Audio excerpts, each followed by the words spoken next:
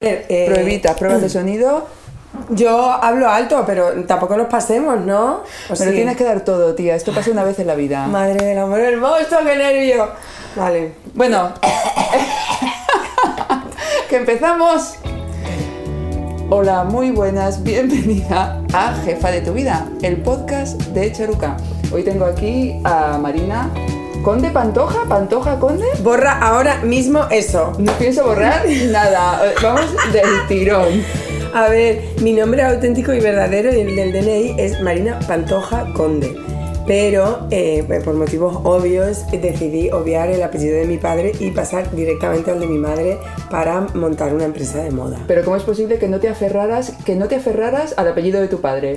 Porque pensé que una empresa llamada La Pantoja no iba a triunfar en el mercado, en el nicho del lujo y la moda. No sé por qué, pero yo creo que ahí el instinto me funcionó.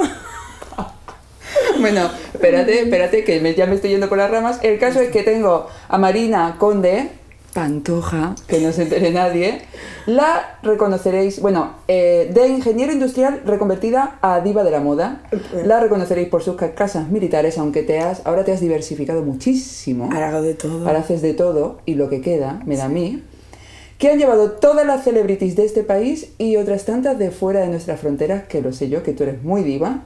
Y puedes encontrar su ropa súper poderosa en lacondesa.es o en su tienda física en Madrid. Sí. Y en otros puntos de venta, y en un ¿verdad? montón de puntos multimarca, que si no se enfadan y lo entienden. Y con razón. Y hombre, claro. Están ahí las tiendas luchando. Total. En un montón de tiendas que pueden encontrar en tu web. En la web hay un listado en localizador o contacto. Perfecto, pues después de esta entrada que hemos tenido tan organizada, preséntate, hija. Hola, amiguitos. Soy Marina Conde, a secas. Soy una mujer, a pesar de que la voz indique lo contrario, pero os ruego me perdonéis, pero tengo una afonía muy grande. Y como dice Charuca, bueno, pues tengo una marca de moda que fundé en España de la nada. Entonces me imagino que eso es lo que interesa, ¿no? Que absolutamente de la nada. Yo estudié ingeniería industrial, no me gustaba la ingeniería industrial, a mí lo que me gustaba era el fantástico mundo de la moda, y hubo un momento de mi vida en el que lo dejé todo y empecé La Condesa. ¿Cuánto tiempo ha pasado? 8 años después, pues lo que tú has dicho, puntos multimarca, página web, empleados, desfiles, toda esta cosa semi-glamurosa. Es muy glamurosa, mujer. Lo que pasa es que tú sabes lo que hay detrás de las bambalinas. Sí. Y sí que es verdad que este programa se llama Jefa de tu Vida. Aquí, ¿qué hacemos? Inspirar a otras jefas que van a repetir tus pasos, los míos. Y tú nos puedes inspirar de 2 maneras. Empoderándonos con la ropa, porque nos vas a dar unos consejitos para estar poderosas, que es lo que tú quieres con tu marca. Y también contándonos cómo fue este paso de tú, que haces ingeniería industrial, por aquello de las salidas, y ahora eres diva de la moda. ¿Cómo fue ¿Cómo se pasa de unos estudios que luego ves que en realidad no te molan y que no es lo tuyo, a ser ahora la reina de la condesa y aquí con todo tu reinado y la que estás liando? A ver, en primer lugar sí que me gustaría decir que aunque yo no disfruté nunca de la ingeniería industrial, sí que le estoy muy agradecida porque sí me ha servido mucho para luego. Entonces, que nadie se sienta frustrado si está estudiando o si ha estudiado, yo qué sé, estadística o abogacía o arquitectura y no le mola porque sí que te sirve. O sea, al final es un entrenamiento mental absoluto. Criminología puede venir muy bien para emprender. Muchísimo, porque las ganas de matar a gente son muy frecuentes en el emprendimiento. Sin dejar rastros. Exactamente, para no acabar en la cárcel. Entonces, que nadie se frustre porque yo no hubiera conseguido montar La Condesa si no hubiera estudiado ingeniería industrial, estoy segura. ¿En serio? Por la parte de los números, por la parte del negocio. Ah, mira. Sí, fundamental. Porque al final yo creo que lo que me diferencia mucho de otros diseñadores es que lo mío es una empresa con escalabilidad. O sea, yo no hago bodas, bautizos y comuniones, que está fenomenal hacer bodas, bautizos y comuniones, pero el problema que tiene eso es que es difícilmente escalable porque tienes que atender a los clientes uno a uno, tiene que ser el diseñador el que lo atienda solamente para eventos especiales, mientras que yo lo que sí tenía claro era que quería montar un negocio que no dependiera 100% de mí en todo, sino que tuviera empleados, que los entrenase y que fueran independientes. Entonces, eso, lo que es la parte empresarial, sí que se lo debo mucho a la ingeniería industrial y que luego trabajé mucho tiempo de consultor. Entonces tenía una ligera idea de cómo se hacía. Y lo hice de forma gradual. Ese sí es mi primer consejito del día, que es no te lances cual kamikaze. Oye, bueno, yo que sé, cada uno que haga lo que le dé la gana. Yo, en mi caso, me vino muy bien hacerlo de forma gradual. Es decir, yo tenía un trabajo de 9 a 5 o de 9 a 6 o de 9 hasta que fuera, que me pagaba las facturas, que me aseguraba que podía pagar el alquiler, que no me iban a cortar la luz y el gas. Y luego, cuando llegaba a mi casa hasta las tantas de la mañana y todos los fines de semana, pues me dedicaba a mi hobby, blog, diseño, Shopify o lo que fuera. Sí que es verdad, porque empezaste con un blog y hacías un tutorial, ¿verdad?, de cómo convertirte una chaqueta en una casaca. Así fue. De hecho, sigue en internet, yo no lo he borrado, sigue en mi página web. Yo lo que hacía en aquel momento, yo empecé con un blog de moda y entonces pues imitaba un poco a Sartorialist haciendo fotos de la gente por la calle y luego hacía, como yo sabía coser porque mi madre me enseñó a coser, cosíamos en casa, yo hacía tutoriales de pues cómo hacerte una falda fácil, cómo coger una chaqueta cualquiera y convertirla en una chaqueta militar, cómo no sé qué. Y entonces pasó que en la chaqueta militar era muy difícil de hacer, ese tutorial era largo, y entonces la gente empezó a escribirme diciendo, oye, ¿y qué tal si le pones un precio y tú me la haces? Y así fue, o sea, yo monté el Shopify para tener como una pasarela de pago segura y que la gente no tuviera la sensación de que estaba mandando una transferencia a una friki que iba a desaparecer y que nunca iba a saber nada más de aquello, ¿no? Y fue así, fue por un tutorial. Entonces, como digo, fue gradual, porque pues primero, yo qué sé, primero tendría un pedido al mes y lo hacía yo, luego pues 3 pedidos al mes, y con eso no se puede pagar el alquiler. ¿Cuántos años han pasado desde esos primeros pedidos? Los primeros fueron en el 2009, o sea que ya vamos para los 10 años. Y la empresa bien montada, SL, toda la historia, sí que recuerdo que fue en noviembre del 2010. O sea que primero hubo como un hervorcillo, un hacer cositas. Sí, un yo sola enredando y friqueando, porque era muy friki todo. Yo flipo con esa primera gente que me compró una chaqueta cuando solo tenía el blog y un Shopify hecho por mí. O sea, qué gente tan amable y tan, no sé, tan moderna. Es que me parece increíble. Y así fue como poco a poco pues fui creciendo en el número de pedidos. Ya hubo un momento que no podía coser yo, que necesitaba una costurera, pues venga, una costurera. Y fue así poco a poco, cuando ya vi que, yo creo que tardé como 1 año y medio, que el volumen de trabajo era tan grande con la Condesa que no era un sin vivir estar con los dos trabajando al mismo tiempo. ¿De qué era el otro trabajo? Moerford. Venga, dímelo todo. Jefa de marketing de una empresa de tejas de cerámica. Ah, mira, marketing y tejas. Trabajaba en Uralita y Uralita en aquel entonces Uralita son materiales para la construcción. Entonces tenía Uralita, tenía Pladur y tenía tejas de cerámica. Y yo estaba en el departamento de tejas cerámicas. La teja al final es castiza, si lo piensas. Bueno, yo entré porque querían crear un segmento, una marca de tejas de lujo. ¿Cómo es de maravilloso ese concepto? ¿Lo ves? ¿El glamour y tú? El glamour aplicaba a cualquier concepto, incluso las tejas. Entonces es muy friki porque cuando yo voy con mi marido en el coche en la carretera y entramos en una ciudad y la ves así a lo lejos, yo perfectamente puedo distinguir así: teja curva, teja plana alicantina, teja esmaltada. Lo puedes llevar a la moda en un momento dado. Pues no es mala idea, porque ¿verdad? Sí, porque de hecho diseñábamos los acabados que se echan encima de las tejas, porque hay gente que quiere la teja perfectamente nueva, pero hay gente que quiere teja imitando a vintage. Sí. Ahí estaba yo. Hay que tener cuidado porque este programa se nos está yendo a la teja de tu vida. Ya, tía, ¿qué quieres que te diga? El caso es... Cómprate una teja. Cómprate una teja siempre. Pero el caso es... Entonces, ¿cuánto tiempo estuviste compaginando ese trabajo en tejas glamurosas? ¿O cuánto pasó? ¿Cuánto tiempo tuviste que hacer? Y perdona, que es que yo ya sabes que no estoy muy fina. Y no tampoco, no he captado. Si quieres ya contesto. No pasa, eso, contesta. Tomo tu pregunta y me la contesto a mí misma. Yo no recuerdo mucho, pero yo creo que como 1 año y medio. Año y medio seguramente, sí, año y medio. Muy bien, muy rápido, ¿eh? Sí, sí, es que piensa que estamos en el 2009-2010, no ahora, sino en el momento en el que estoy relatando. Y claro, ese fue el momento del boom de los blogs. De hecho, o sea, ahora hay 300.000 millones, pero en aquel momento éramos poquitos y todos nos conocíamos y todos íbamos juntos a los eventos, y cuando alguna revista hacía un reportaje de bloggers, éramos casi siempre los mismos y siempre estábamos saliendo en prensa. Entonces yo creo que ahí sí que tuve como un golpe de suerte muy bueno porque me pilló ese auge. Entonces, ahora sí. Los blogs están un poquito más de capa caída, ¿no crees? Instagram ha borrado Instagram los es blogs. Sí. Instagram kill de blog. Como el radio está... Sí, qué bien que me has pillado la referencia. Total. Sí. En aquel momento, o sea, yo recuerdo que te levantabas y tú tenías tus blogs de referencia y pum, todos los días entrabas pues como en los 10 blogs que leías o tal, no sé qué. Ahora es Instagram. Ahora es Instagram el lugar en el que hay que estar, ¿no? 100%. ¿Es tu red favorita? Sí, sin duda. Y de hecho estoy como en varios sitios de expertos, tal, no sé qué, y hace poco me decían, hay que centralizar y ahora ya hay que quedarse con una, máximo 2 redes sociales. Estoy en varios sitios de expertos. ¿Qué es eso? Que esto no me lo has contado a mí. ¿Qué significa?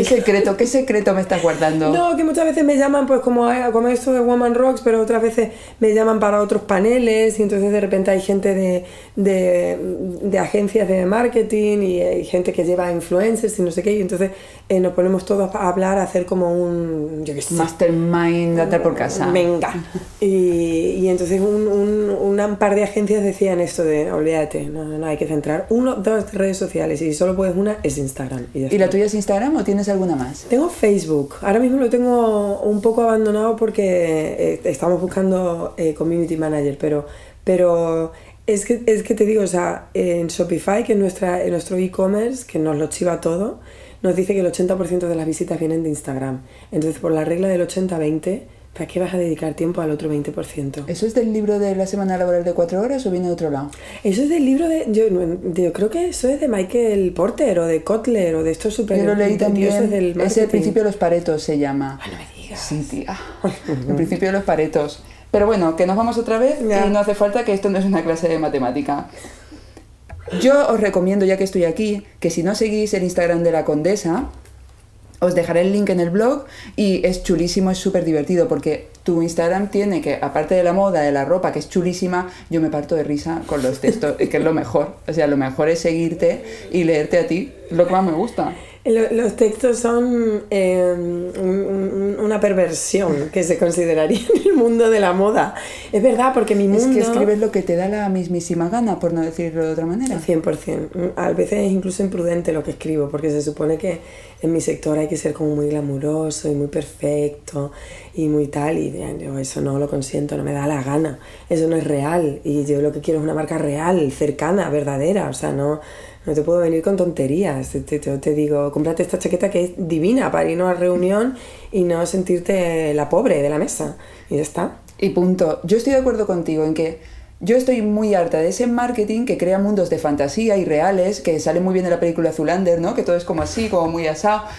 Pero en moda y en todo, es como dejemos de inventarnos mundos impostados y de hablar como si estuviéramos en un mundo ideal donde solo está nuestra marca, no existe nada más, estoy yo sola y todo es perfecto, porque todo eso atufa. Yo creo que la gente está harta de ese tipo de marketing y de ese tipo de comunicación, ¿sabes? De catálogo. Yo creo que sí, porque igual es que soy de la vieja escuela, pero la gracia que tenía todo el tema de los blogs es que éramos como los punkis de cualquier sector. El fanzine.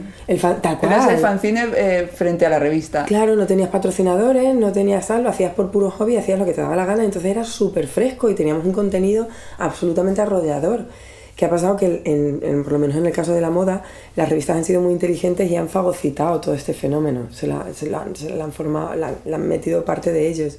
Y entonces ahora tenemos pues todos esos ex-bloggers, ahora instagramers, que dejan a las modelos profesionales como pueblerinas, porque sus fotos son muchísimo más perfectas que cualquier revista, están mucho más editadas, están mucho más pensadas y están mucho más tal, pero sin embargo en el texto te lo venden como ay, me acabo de levantar y me he cortado 2 fresas y mágicamente ha aparecido esta tabla de 7 platos de desayuno que me levanto a las 5:30 para hacerla, pero te digo que no, que esto en 5 minutos se hace el bowl de açaí.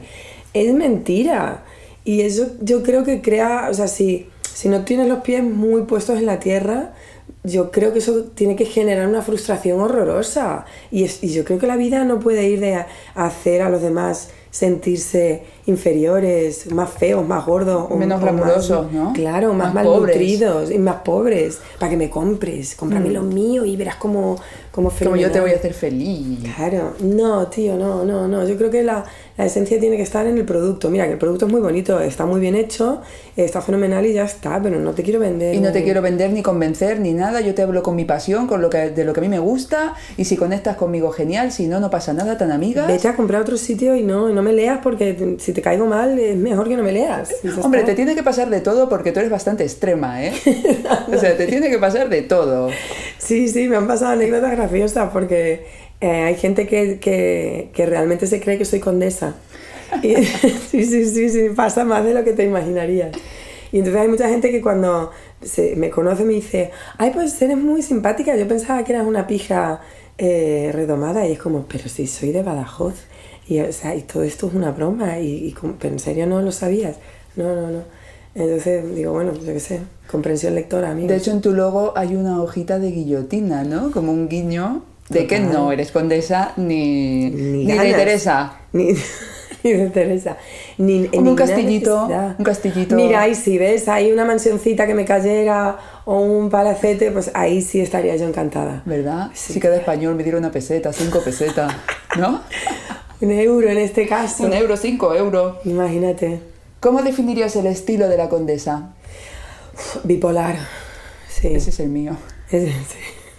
Bipolar. Y muchas veces intento enfocarlo, pero digo, no puedo. Es bipolar, es imperfecto.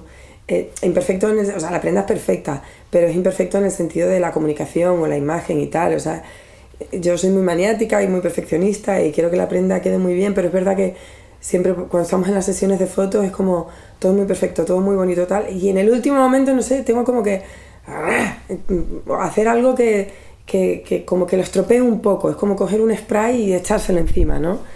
Al final por eso, por querer... Como romper la pulcritud. Sí, de colocarlo todo muy bien, todo muy perfectito y en el último momento tirar algo. Es como, yo creo que como por esa relajación mental de que no todo tiene que ser perfecto.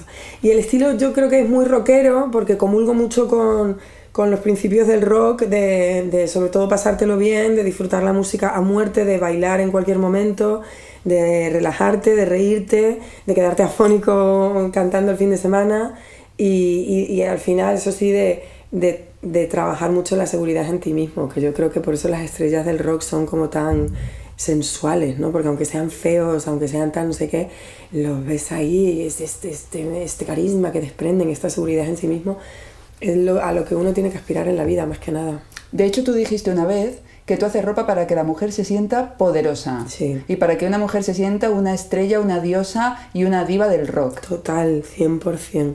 Lo decimos, que es como el lema de la marca es vestimos a la estrella de rock que hay en ti.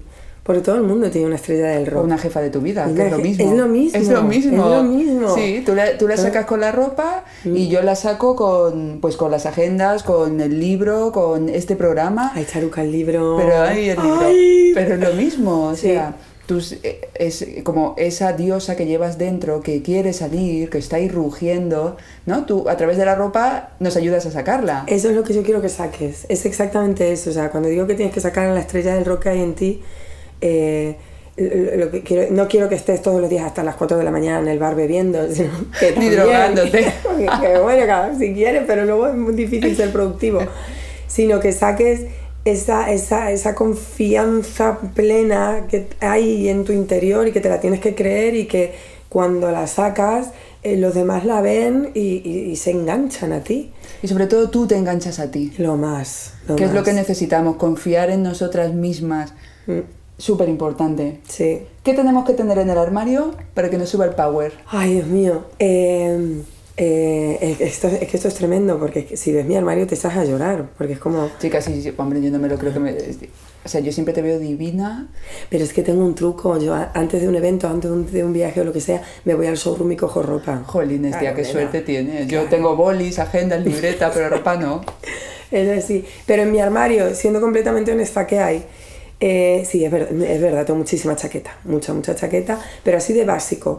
Tengo pantalón vaquero azul marino, no roto, porque los rotos están guay, pero tía, tienes que tener un pantalón azul marino, color oscuro, no roto, pantalón negro, no pitillo. ¿Por qué no? A ver, o sea, porque... me acabas de... ¿Pitillo? No, ¿Por qué? maravilloso, pero si ya tienes el pitillo, lo digo por pocas prendas. Vale. Si hay que Yo digo, ¿qué reducir, tenemos que tener para sentirnos poderosas? pues eso, si tiene que ser 5 prendas, yo te diría, un vaquero azul marino. Yo no he dicho 5, pero tú dirás que tú Ay, quieras. que yo me he sé. limitado. No ¿Para sé. qué limitarte, hija mía? Hija, pues yo Vuela. sé porque la tarjeta no es infinita. Pero bueno, venga, vale. Venga, abuela. Yo digo, si tienes un pitillo, a mí me gusta, el vaquero pitillo me gusta más. Si tienes que tener uno, azul marino en vez de negro. ¿Por qué? Porque si tienes que tener algo en negro, que sea un pantalón liso, no pitillo, azul, negro. Qué lío me estoy haciendo. No pasa nada. Vaquero, azul marino oscuro, no vaquero en tejido normal, sarga, algodón, tal, negro. Y luego ahora te explico por qué. Porque el vaquero es el vaquero y el rey por excelencia del vaquero es el índigo, el azul marino original.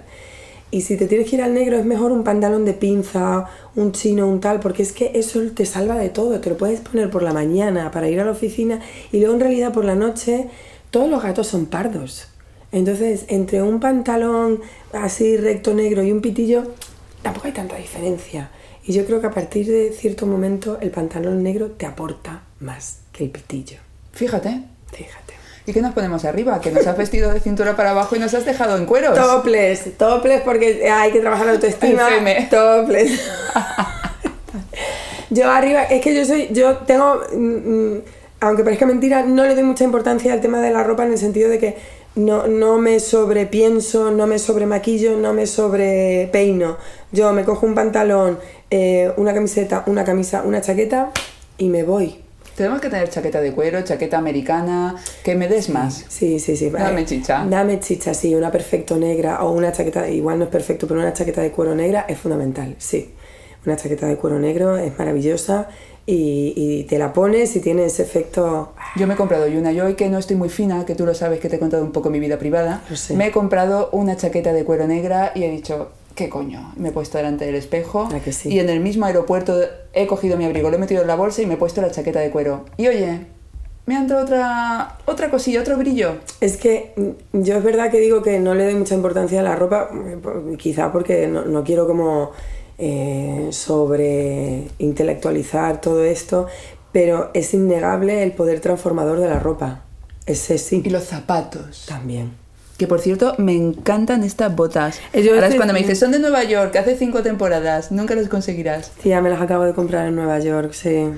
¿Y por qué no mandas cutre. mensajes en esos momentos? ¿Verdad? ¿Te acuerdas de todas tus amigas y vienes con la maleta cargada de botas para todas? Yo en algún momento haré zapatos. Me y serán encantan. así. Estaría bien que explicáramos de qué estamos hablando porque... Sí, estamos hablando de una bota... Es una bota rockera, es un botín rockero, es una bota Chelsea cortada, no tiene caña alta. Sí, pero es plateada. Sí. Y hace serpiente. Sí. O sea, de una bota rockera normal, nadie de la Y China. un poquito puntiaguda que te como que estiliza, sí.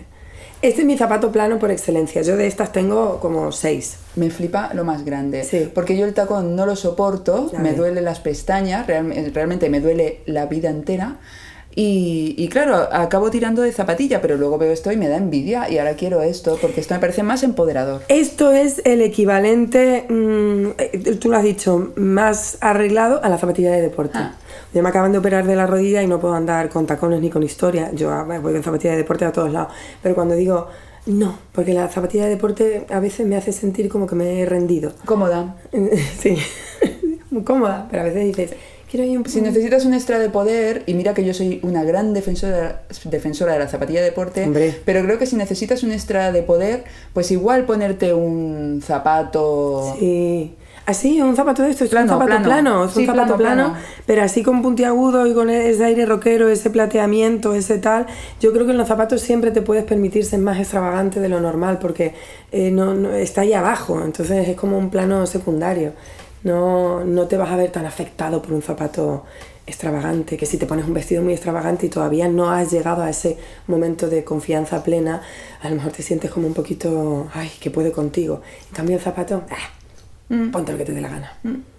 Yo creo que hay que invertir en zapatos especiales. Y en chaquetas, nena, en chaqueta, por Hombre, favor. a ver, en vamos a chaqueta. centrarnos, ya. Está clarísimo. A ver, o sea, a ver. una casaca lo primero. Yo- y de la condesa, de hecho. Es que de verdad que lo digo, porque es que puedes ir en pijama, puedes no haberte dado tiempo a arreglarte porque el niño te ha vomitado encima en el último momento cuando ibas a salir hacia el colegio, pero te pones un pantalón cualquiera, una camiseta, una camisa cualquiera, la chaqueta encima y ya está, nena, ya está. Yo por eso empecé haciendo chaquetas. Ya. Porque era como, es como una capa de superhéroe. Ah. Como, ya está, me pongo Me esto y lo encanta. demás no lo Capa de ves. superhéroe. Sí. Por eso me compré la chaqueta de cuero también. La ¿Ves? capa de superhéroe. Es que de lo demás da igual lo que lleves, porque eso es lo que se te ve. Los americanos lo definen muy bien, lo definen como la capa exterior. Y dices, claro, o sea, a una cebolla no le ves las capas interiores, le ves la de fuera. No sé por qué he hecho esta comparativa, pero ahí Una la chaqueta dejo. glamurosa, una cebolla. Pero Se mira. te ve una tía muy motivada y segura de ti misma. ¿Esto lo traes de serie o te lo has currado? No me lo he currado, no. Ojalá y yo hubiera sido así con 16 años, no, nada que ver. Me lo he currado, me lo he ganado a base de golpes serios, duros y teniéndote que volver a levantar y pasando vergüenza muy grande y diciendo, no pasa nada, la vergüenza se supera y ya está. No, yo era como todo el mundo, pues un adolescente lleno de inseguridades y lleno de tal, es una persona absolutamente normal. Siempre he tenido una cosa muy valiosa y es un tremendo sentido del humor, sobre todo hacia mí misma. Eso sí, siempre me he reído mucho de mí misma. De hecho, me encanta que en mi grupo de amigas una de las cosas que más nos gustaba era cuando una se caía, bueno, o sea, Morir de risa todas. y estar recordándolo semana y media, si no toda la vida. Eso está muy feo, pero a veces es inevitable. Te sientas fatal, ¿no? ¿Qué nos pasa? Es como una respuesta nerviosa. Y está feo, porque está feo. Pero bueno, es que a veces no se puede evitar. Y yo creo que al final es bueno porque le quitas hierro al asunto, sobre todo Mientras cuando que la persona que se ha caído no le haya pasado nada. Está Hombre, claro, por favor, está si es claramente. motivo de ambulancia no hay ninguna gracia. No, hablo de, pues yo qué sé, en el bar, que El te tropiezo tropiezas, tonto, sí. el tropiezo tonto. Y pum, delante de todo el mundo así, no. Ahí lo mejor es reírte, porque en realidad lo que estás haciendo es trabajarte la autoestima, decir, o sea, no pasa nada, me levanto y soy la primera que se ríe de esto. Entonces sí, yo he de decir que yo creo que lo que más me ha ayudado a tener esta felicidad interior ha sido emprender, porque no te puedes esconder, no te puedes escudar en otra gente cuando emprendes. Eres tú la que va al señor del banco a pedirle dinero, eres tú el que va al proveedor a decirle esto cuánto cuesta, no te lo puedo pagar, te lo pago a plazos, eres tú el que da la cara delante del cliente. Entonces, aunque seas tímido, que yo creo que en mi interior lo soy, es que ya llega un momento en el que no te lo puedes permitir. Me encanta lo de tímida en tu interior y me parto de risa. Y a mí me pasa lo mismo, que cuando yo digo que soy tímida en mi interior, dicen, sí, vale, lo que tú digas, guapa. Pero es verdad. Es verdad. Lo que pasa es que no te lo puedes permitir. No, es como un tiro para adelante. Tiro para adelante porque si no tiro para adelante no puedo hacer las cosas que quiero hacer. Pero yo también me lo considero. ¿Y cómo haces? Nos has hablado de los 16, pero hoy en día, ¿algún consejito para mantener la autoestima alta, para sentirnos bien con nosotras mismas? Yo, el deporte es fundamental. El deporte ayuda mucho, porque el deporte es el que te ayuda a quitarte las tonterías que a veces la cabeza genera. Muchas veces la cabeza genera pensamientos que tienes que aprender a distinguir que no son reales, que eso es una interpretación que en algún momento, pues porque estás cansada, porque no has dormido, por lo que sea, es una interpretación que tú estás dando de la realidad, pero que no tiene por qué ser así. Entonces tienes que aprender a distinguir que eso es una garrapata que te ha salido en el cerebro y que la tienes que quitar y ya está. Y el deporte en eso ayuda mucho. El deporte ayuda mucho a bueno, lo que siempre dicen, ¿no? A liberar endorfinas, pero sobre todo a decir, ay, mira, que no tiene tanta importancia, de verdad, que ya está, que esto se cambia, se supera, se tal, y no hay ningún drama. Entonces el deporte ayuda mucho. Y lo que más, seguir viendo a tus amigas, amigos, lo que sea, seguir riéndote con ellos, seguir yendo de cañas, seguir viendo a tu red social. A mí eso es lo que más alimento y confianza me da. Mantener como un colchón, ¿no? Sí. De tu gente, tus amigas, tu mundo, siempre. Sí, siempre. O sea, independientemente de lo que haya en tu vida, ¿no? Aunque, no sé, esta gente que se casa y de repente es como que ya no tal, ¿no? Error. Piloto rojo. Boom, pero boom, piloto rojo palpitante. Sí, a saco. Mantener el círculo, tener tu vida, tu autonomía, tus amigas, tu mundo, irte a hacerte algún viaje. Ay, hombre, eso es maravilloso. Cuando tienes niños se complica, pero lo tienes que hacer. Hacemos sitio, si alguien se pone enfermo, para ahí sí que hacemos sitio en la agenda. Es decir, me pongo enferma y sí que saco el tiempo en la agenda, tenga niños, tenga lo que sea, yo lo gestiono. Para irme con una amiga, con 2 amigas un fin de semana, es complicado. Yo creo que tenemos que revisar un poco las prioridades. Sí. Que para el trabajo y para la enfermedad vamos corriendo a hacer sitio. Tal cual. Para quedarte un fin de semana trabajando sin dormir no hay ningún problema, pero para de repente hacer eso es verdad. Y al final es que eso, tu red social es que te da años de vida y te da eso, te asienta la cabeza, te hace tener perspectiva y te hace estar más seguro de ti mismo. Y luego más cosas, pues ahí ya me pillas un poco. Quizás ir al psicólogo viene muy bien. Hombre, eso es lo mejor. Viene muy bien. Llámalo psicólogo, llámalo coach, llámalo como quieras, pero yo lo recomiendo muchísimo. Sí. Como ayuda, pero no cuando tienes un problema, sino no. para prevenir, o porque en la vida te van a llegar zascas, te van a llegar, lo quieras o no, porque la vida son alegrías y zascas. Y que en ese momento cuando te llegue, que te pille con unas buenas herramientas para capeártelo un poco mejor.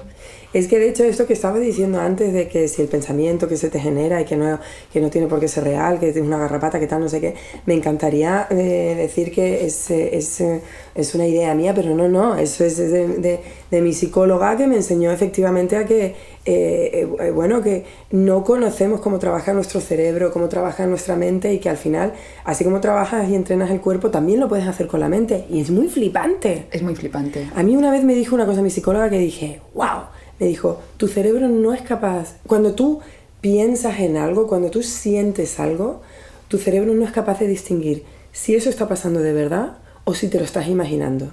Dice, con lo cual, si tú, yo qué sé, te tumbas en la playa y te pones a pensar que estás dando un paseo en barca con George Clooney y tal, ese momentazo de felicidad que estás generando, tu cerebro no es capaz de distinguir si es real o no. Entonces, tía, piénsalo, tía, ten fantasía, tía, ten imaginación, tía, pásatelo bien con tu cerebro, porque al final a ese órgano le estás entrenando y le estás dando felicidad. Y por el otro lado, si a tu cerebro le estás metiendo ideas fatalistas de que te va a ir fatal, de que te... Todo el tiempo, claro, tú estás viviendo a nivel corporal que ya te está pasando. Sí, químicamente ya estás segregando la mierda que segregaría si te pasara de verdad. Exacto. O sea, mucho cuidado con nuestros pensamientos. Por eso la terapia es una cosa súper importante. Y la papelterapia también, ¿eh? ¡Hombre! Pero te lo digo, que no es por hacer publicidad aquí, pero en el blog hay ya trabajos y ejercicios, en el libro también, para eso, para trabajar los pensamientos. Si queréis hacer una prueba empírica de que esto que os estamos contando es verdad, pensad ahora mismo, pensemos todas, que partimos un limón a la mitad y le damos un bocado. ¿Qué os está pasando en la boca? ¿Que se os está haciendo agua? Babeas. ¿Sí o no? Babeas. Pues es por eso. El cerebro no distingue entre lo que estás pensando y lo que está pasando. Flípate. Flipante. Yo cuando eso me lo enseñó y me lo explicó científicamente, que es lo que a mí me gusta. Yo lo sé que tú eres muy de la ciencia. Sí. Se te nota. Sí, yo soy muy de la ciencia. Yo creo lo que la ciencia me dice. Flipé y entonces desde aquel momento... Claro, eso me lo trabajo mucho más y entonces tengo el cerebro como si fuera un músculo más, que no lo es un órgano, pero bueno, por poner la analogía. Y entonces sí me trabajo la cabeza mucho porque cuando emprendes, tú lo sabes, hay momentos de tensión y de estrés y de autoexigencia que dices, me vuelvo loca. Entonces si no tienes una vía de escape o alguien que te enseñe a manejar eso, puede haber un momento que lo pases mal. Y no estamos aquí para No pasarlo estamos mal. aquí para pasarlo mal. No. Vamos a evitar el sufrimiento todo lo posible. Una cosa es hacer ropa, moda, y otra emprender. ¿Qué te gusta más? Porque son dos juegos, pero son dos juegos diferentes. Ostras, qué difícil. Ay, nunca me lo habían preguntado y es que es muy fuerte esto porque a mí me flipa mi trabajo. Yo soy muy feliz en mi trabajo, me gusta mucho. Pero a veces por propios temas de la empresa pues se han presentado oportunidades de inversores, de vender, de tal, no sé qué. Entonces muchas veces con mi marido he tenido esta conversación, ¿no? De, ¿serías capaz de vender la Condesa, que ya no fuera tuya, y dedicarte a otra cosa? Y no he sido capaz de llegar a una respuesta clara. De hecho, descartamos todas las opciones que se nos presentaban porque yo no lo tenía claro. Pero sí que hablando con él decía, pues es que a mí en realidad lo que quizás me gusta incluso más es montar cosas de la nada. Eso es lo que más me flipa. Entonces, no sé, yo creo que sí que sería capaz de vender ropa y a lo mejor vender tornillos. Ahora, eso sí, los tornillos serían de lujo, divinos. Hombre, con strass, lo mínimo. A tope, rosas, con olor a unicornio, y yo qué sé, o sea, serían los malditos tornillos más bonitos de la faz de la tierra. Pero sí, a mí me gusta crear cosas. Es que me acabas de contestar la siguiente pregunta, ¿qué? Porque tú eres así, eres una early adopter, y la pregunta es, ¿a qué te dedicarías si no hicieras moda? Wala. A ver, yo tengo ahí un pensamiento en mi interior que no es moda, pero está muy relacionado y es diseñadora de vestuario, de cine o de teatro, de cine más que de teatro. Diseñadora de vestuario de cine me fliparía. Y es curioso porque en realidad es el germen de todo. En realidad, yo cuando era chiquitita me dieron una beca, postadolescente, me dieron una beca y estudié en Inglaterra y ahí hice teatro y diseño de vestuario de teatro. Entonces luego cuando volví a Madrid me involucré con un grupo de amigos que hacían cortos, se enredaban y tal, y yo hacía el diseño de vestuario. Entonces en realidad como que viene de ahí. Entonces yo creo que si no hiciera moda per se, me gustaría hacer diseño de vestuario. Y si no... tía, me hubiera encantado ser cantante. Amiga. Pero con esta voz de Joe Cocker... Hoy, chica, hoy parece Joe Cocker, pero normalmente está más aterciopeladita. Sí, pero no, yo sé que no. Soy la reina del karaoke, bueno, no tengo ningún tipo de vergüenza. Un día tenemos que marcarnos un karaoke porque yo le doy, ¿eh? Yo también le doy.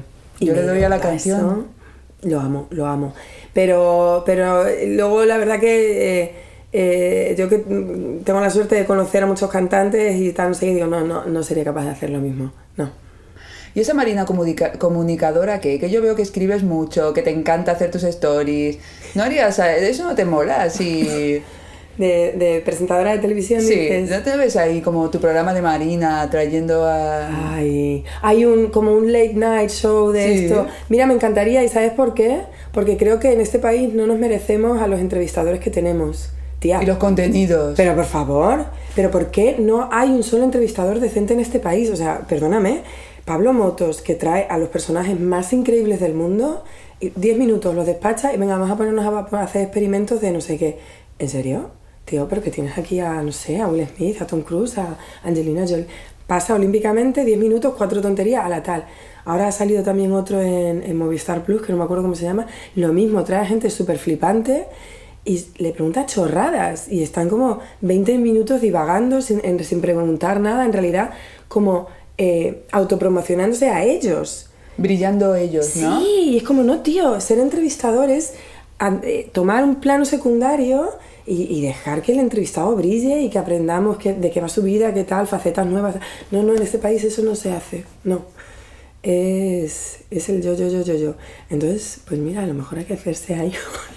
Tienes que hacer la nueva Oprah. ¡Ay! Es verdad. Uy, como lo oiga Ana Rosa, me manda un rayo fulminador ahora mismo. Hombre, alguien tiene que ser su reemplazo. Ya ves. Ana Rosa tiene que ir dejando sitio. Pero yo por las mañanas no me gustaría tener un programa. No, sería para madrugar. Para no madrugar. Bueno, es que esa gente madruga muchísimo. Sí que madrugan. El rollo 4 o 5 de la mañana tienen que ir para el plató. No, mira, no. Rock and roll no es levantarse a esa hora, es acostarse a esa hora. Exactamente. No quiero. Ahora saltamos otra vez a la Condesa porque esta entrevista ya te he dicho que lo siento mucho, pero que no me la había preparado como muy bien, pero yo creo que está quedando majísima. Yo creo que está divina. ¿Verdad? Está quedando fresquísima. Fresh. Sí. Y la pregunta que te hago ahora, que es la penúltima, a ver cuánto llevamos. 39 minutos, pues luego si eso hablamos, corto se está quedando esto. No me digas. Sí. Es que hablo muy rápido. Es que eres un... No. Es que, chica, que tienes las ideas claras y ya está. Voy al grano. Al grano. ¿Alguna sorpresa confesable que esté por venir en la Condesa? Ay, nena. Ay, qué nervio. A ver. Bueno, hay cosas que sí que son confesables, que es ampliamos la gama, la colección de hombre, porque ya es como un clamor popular de ¡haznos caso! Y eso está guay. Y pobrecitos, cuánto, o sea, que hay mucho por hacer de moda para hombres en este país, ¿no? Eso me dicen angélicos. Entonces es verdad que durante mucho tiempo les he ignorado por un tema muy sencillo, y es, yo soy mujer, me sale fácil y bien hacer ropa para mujer, porque entiendo, pues eso, que sé, que si cuando tienes la regla te hinchas, entonces no te voy a hacer un pantalón de tal, cuando esto, pues que no te apriete la molla, que tal, o sea, lo veo como normal, nos gusta dar vueltas y que el vestido haga trurururu. O sea, eso me sale natural, de repente pensar en un hombre me cuesta más. Pero es verdad que luego cuando tengo como clientes que son cantantes y que tienen como unas vidas muy curiosas, luego a ellos me sale muy sencillo. Entonces como tía, me escriben los fans hombres y son muy lindos porque es como tía, no vale, que a ellos sí le hagas la ropa y a nosotros no. Entonces he escuchado el clamor popular y ya es como, queridos consortes del condado, os hago ropa. Y ¿empiezas por chaquetas también? Sí, siempre. O sea, vas a siempre. seguir el camino, ¿no? Sí. O sea, que siempre. Les espera una línea de baño... en el 2025. En el 2025. Y sus bolsos y sus cosas. Exactamente, y sus mochilitas y su tal. Y sus joyas. Oh, qué importante. ¿No? Sí. En este armario para ser superpoderosa, igual un buen anillo, un anillo para que te cases contigo misma. O sea, un anillo que te compres tú para ti y que sea tu anillo, un buen colgante. Yo creo que estos complementos... Tengo una amiga, porque hemos sacado bisuta, que les llamo yo, hemos sacado bisutería, pero tengo una amiga y proveedora maravillosa que está empeñada en que saquemos una línea de joyería alta. Rollo esto, siento no poder enseñarlo, pero rollo esto, o sea, rollo oro de verdad. Esto es súper bonito. Es un anillo con una corona, bueno, precioso, me lo voy a poner. Poderoso. Sí, y tengo una amiga que está empeñada en que hagamos eso.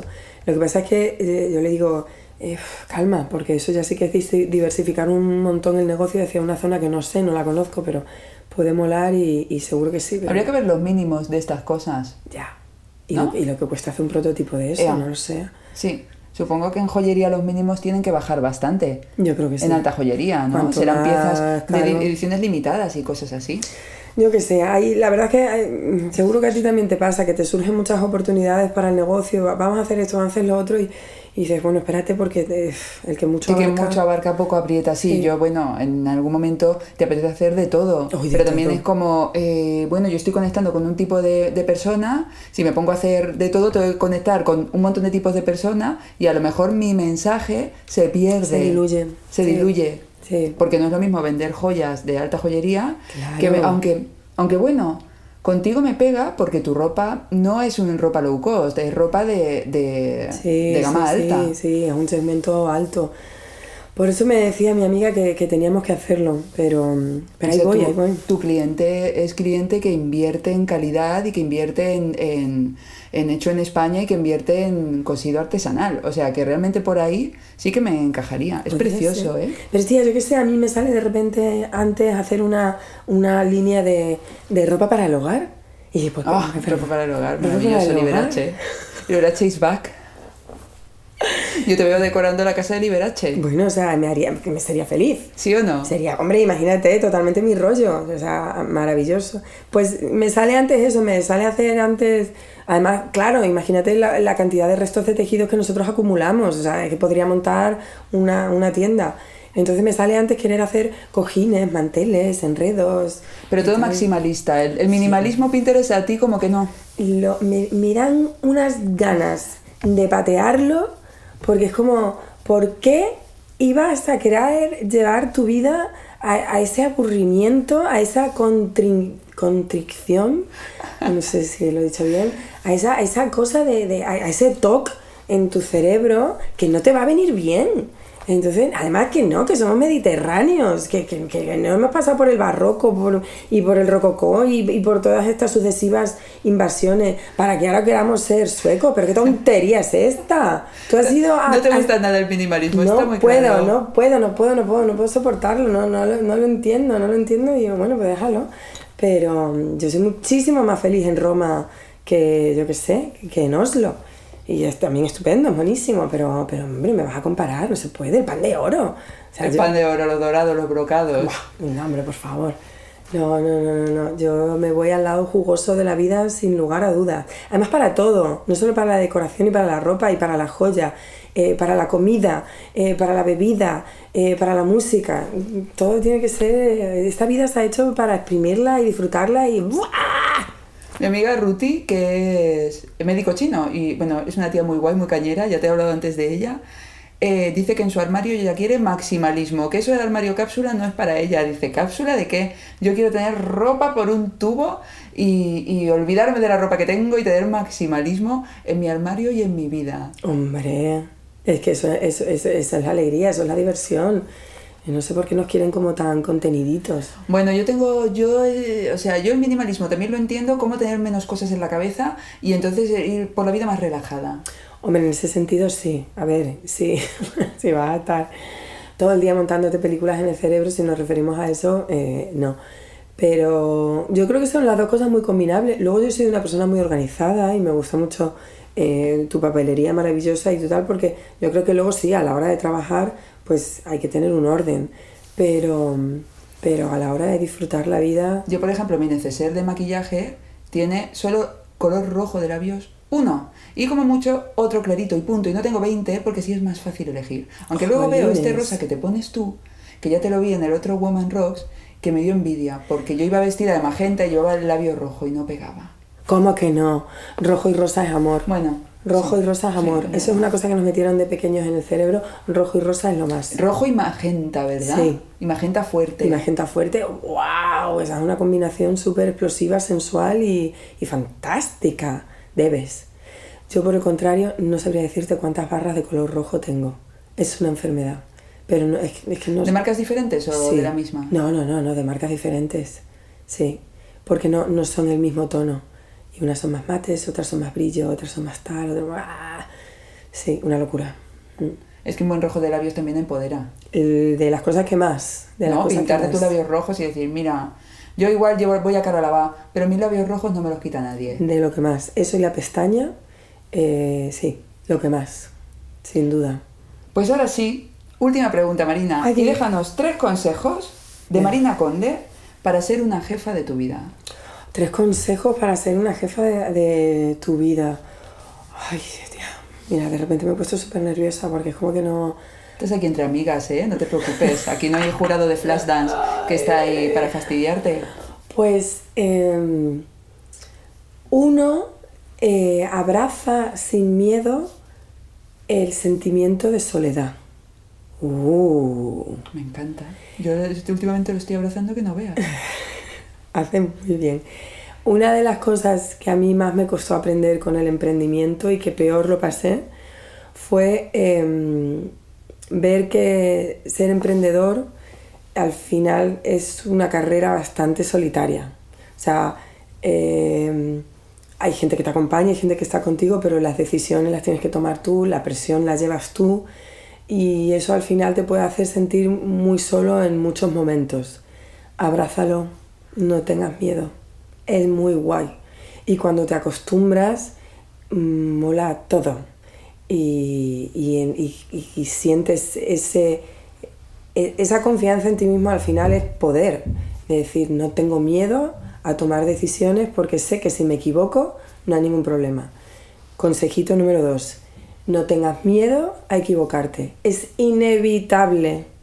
Inevitable, no eres Dios, no lo vas a llegar a ser nunca, da igual lo listo que seas, lo preparado que estés, es imposible porque es que no hay una respuesta correcta, es ir por un camino o por otro, entonces no tengas miedo a equivocarte, no tengas miedo a tomar decisiones, las tienes que tomar tú y ser consecuente, y si la tomas y la lías y la cagaste, con perdón, no pasa nada, porque esto no va de quién es el más listo y quién toma la mejor decisión, sino quién es capaz de levantarse una y otra vez después de tomar la decisión incorrecta o la peor.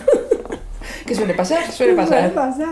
Y 3, y no puedo creer lo bien que me va a quedar encadenado cuando no lo tenía preparado, pero número 3 es nunca te rindas. Nunca. Porque al final gana el que no se ha rendido. Es que no va de otra cosa. Te equivocas, la lías parda, palmas dinero. Por Dios, que no haya sido mucho. Aunque haya sido mucho, lo pides, lo arreglas, lo tal, no tengas vergüenza, te has equivocado, bueno, por lo que sea, pero te tienes que volver a levantar y seguir intentándolo. Si lo dejas de intentar, ahí es cuando... Sí, ahí es la única manera de fracasar es rendirse. Que eso era... Es que, chica, por algo estoy aquí. Por algo me dedico a lo que me dedico, guapa. Si no estaría haciendo otra cosa. Que no sabemos qué sería, pero... Yo no lo sé. ¿Otra cosa? Te haremos un podcast para averiguarlo. Te he dicho que era la última pregunta y ahora me lo salto porque te quiero hacer una última más. ¿Talento o tenacidad? ¿Qué es más importante? Tenacidad. Yo estoy de acuerdo. Es que ni lo dudo. Es que eran los 3 consejos que has dado. Sigue. Que hay mucha gente, mucho talento, pero como no tienen tenacidad, ahí están con su talento dispersos. Exacto. Ahí quédate con tu talento, que muy bien, que me parece fantástico que seas talentoso, pero da igual, puedes llegar exactamente al mismo camino, nada más que trabajando el triple. Con tenacidad puedes llegar al talento, pero con talento no puedes llegar a la tenacidad. Y tal cual. Eso Toma es. frase, otra. Ay, de verdad, Charuca, eres insoportable. Gratis para ti. Me la voy a apuntar. Eres insoportable, pero es así, yo no lo dudo, trabajo, tenacidad. Pues ahora estamos, cariño, y mira, te ha quedado voz para mañana. Ay, por favor, sí. No, y para el vídeo que vamos a hacer ahora. Y para el vídeo que hacemos ahora, despídete de las jefas que te están escuchando. Chicas, muchísimas gracias. Os dejo con Marina, que dice adiós, y nos vemos en el próximo programa. Muchísimas gracias, chicas, por estar ahí. Está muy nerviosa y al mismo tiempo muy cómoda, y oye, de verdad, ojalá y os sirva para algo, porque es que todas, absolutamente todas podemos ser condesas, estrellas del rock y por lo tanto jefas de tu vida, porque de verdad que yo no tengo nada especial ni distinto que vosotras, simplemente entrené mucho la cabeza y la tenacidad, de verdad, totalmente en la media, así que ahí vamos. Gracias, guapa. A ti, corazón.